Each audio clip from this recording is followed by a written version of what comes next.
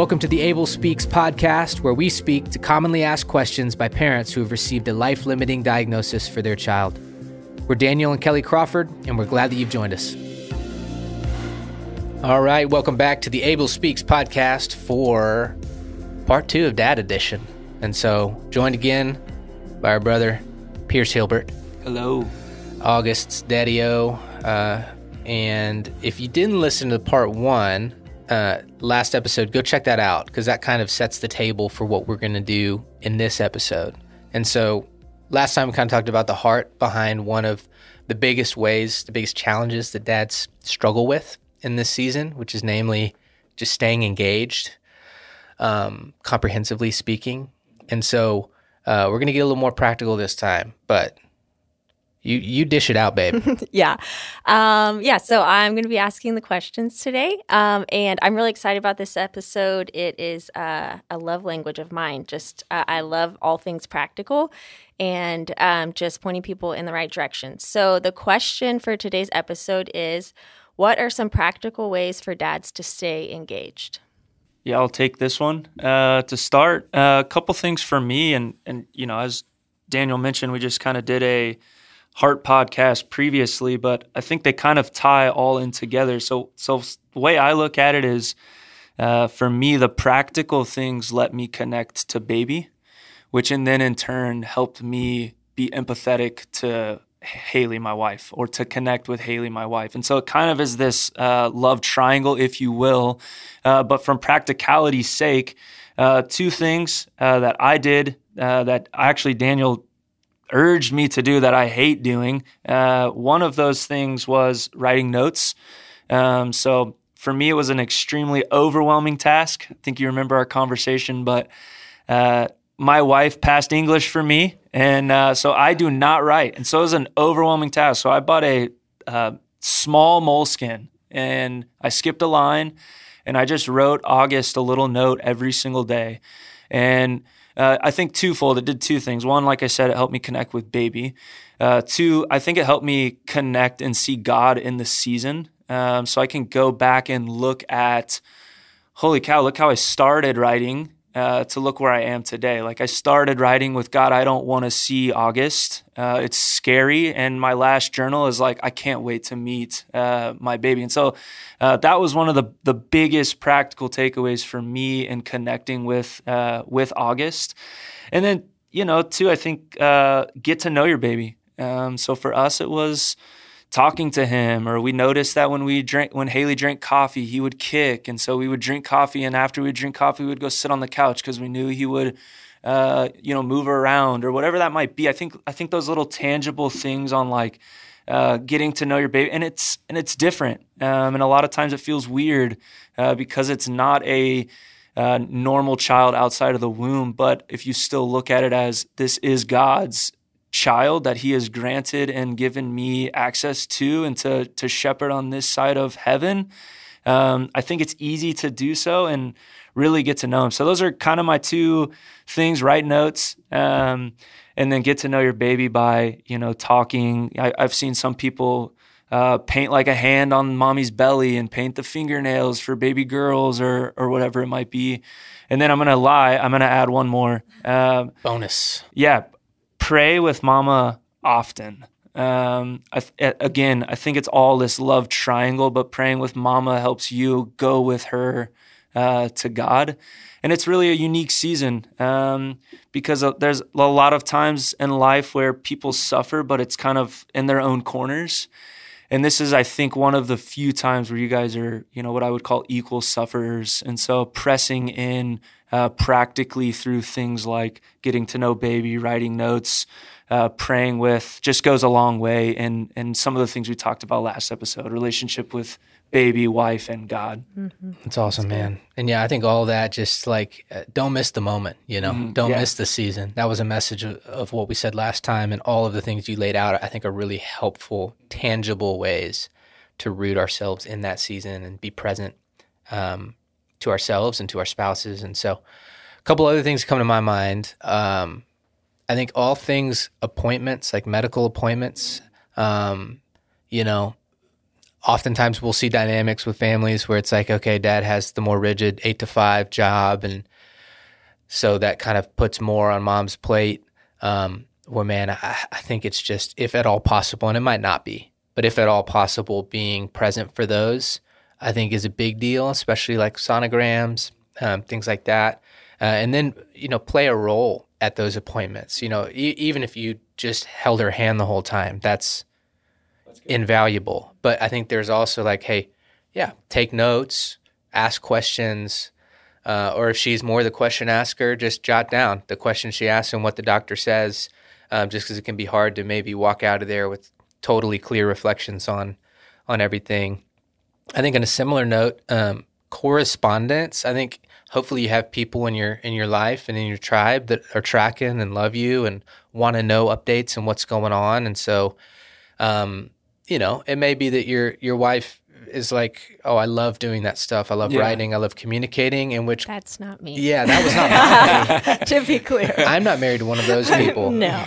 And so that was a way, and still is, to say, hey, let me take that and let me run with that as far as keeping people updated and responding to text messages and sending those emails proactively.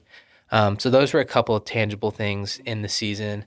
I thought of, you touched on last time, Pierce, just we're not walking around with the pregnant belly, and so we're not getting those conversations in the grocery store, the elevator, or whatever.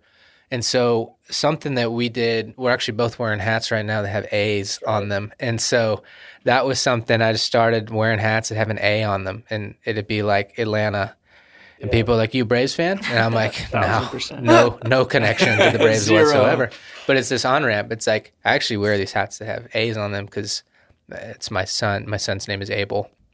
And then you get, a little 30-second window to kind of talk about what's going on. I had a bracelet at the time before I devoted one whole appendage to being covered in tattoos that are connected to things that remind me of Abel and create conversations that way.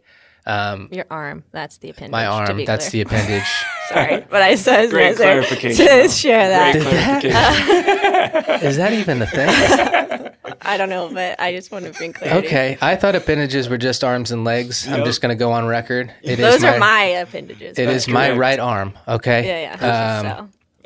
We're going to leave that in, I think, and just keep trucking. But before... It's for the men. Give them some laughs. Yeah, there you go. Before I had a sleeve tattoo on my right arm, which is a clear way of saying that, I would wear a bracelet that has name on it too. And so that was less like maybe of a conversation sparker, and it was more of just something visual that I would look down and I would see, and it would just help with a sense of mindfulness throughout the day. Because, I was still going to work and navigating other responsibilities where when I'm with Kelly, it's like, oh, yes, I'm looking at her, I'm seeing her pregnant belly, it's all of those things. So just some tangible ways visually and visibly to keep it in front of you. And then, lastly, this wasn't the case 6 years ago with us, but now a couple of other resources we would point you to. One is this podcast. And so something that we've been really encouraged to hear that we didn't even really think about initially when we started recording these. We just kind of wanted to build an archive of commonly asked questions. But we've been hearing from families that they've started listening to these little 7-minute episodes together and just do one a night. Mm-hmm. And then, because it can be hard to know, especially like every new day when like maybe not a lot has changed. Yep. It just gives you something. It's like, all right, well, let's listen to that. And then what do we think about that? Try it or talk about it. And it's less like, holy cow, let this wisdom rush over you is less what I'm saying. It's more of just like, it's something related to what you're walking through, but more specific, very thinly sliced, that just gives y'all something to, how do you feel about that? Or how did that resonate with you? And you don't know what you don't know. Yes. So it just kind of helps, like it's a new thing to talk about or a new way for dad, for you to engage and see, oh, this is something that is important to her or that she finds important, that you can kind of press in to kind of help, the whole topic, stay engaged and love on your kiddo and your wife in the season. So totally. And then last but not least, Kelly and I actually had the opportunity to partner with Denison Ministries, and we created a workbook, kind of a 4-week, 5 days a week, so 20 devotionals basically, just around walking through sorrow and suffering with a biblical worldview. And so that's something that ultimately for the families that we get connected with, we gift to them, but it's also for sale on Amazon or other places. And so that could be another opportunity of, hey, it's short, it's digestible, let's both read that this morning, and then we can talk about that together. So kind of just another flavor of the podcast. Yeah, it's called A Parent's Guide to Sorrow and Suffering if you want to buy it on Amazon. But one thing that I would say is just the Lord has created each one of us so uniquely. And so I think what is sweet in this season is that we really get to see those gifts kind of rise to the top. And that looks different for every dad, every mom as well. But it doesn't have to be the same. You don't have to do things the same way that another dad or another family does, but use the gifts that God has given you. And so as Daniel said, he's a great writer, a great note taker, and that really blessed me when we would go to appointments and I ask all the questions. I'm a big question asker, so that's kind of how the Lord's wired me, but he's wired him in a different way. And so to utilize those strengths and gifts that God has given us to, first of all, steward our son's life, but also just to feel connected to one another, and so that we can look back on the season without regrets. And so I would just say to the dads that are listening, whatever your strengths are, however the Lord has wired you, figure out a way to use those in this season to connect with the Lord, to connect with your wife, and to lead your family. That's good. Final thoughts? Yeah, I think my final thoughts, just as I reading over my notes, is one of the things I thought was that became helpful is I think as men we like to fix. And so often what that looked like for me and Haley is she would cry and I would try to, make up some kind of bundle of words to help the situation. And one of the things that ended up being super helpful for us was just no words. Just sit there and cry together and just kind of press in that way. A lot of times you don't need to have the perfect response to the tears or the situation, but as we've mentioned before, it's not perfection we're seeking, but presence. And that presence, I feel like, goes a long way in the season. So that's great. And I know we've said in other episodes, but the goal also is not the barometer with which you gauge, are you doing it right and are you doing a good job, is not to be mirror reflections of one another in terms of how are we emoting and how often are we crying or how often are we angry. The way that it works out in each individual can be different. And I think the goal is just that intangible knowing and sense of hey, but we're together in this, And so I think what you just did, laid out, is yet another way of just non-verbally communicating that most important of things. And so I think that's the place we'll wrap it up. The little 2-episode Father's Edition. I hope this is helpful.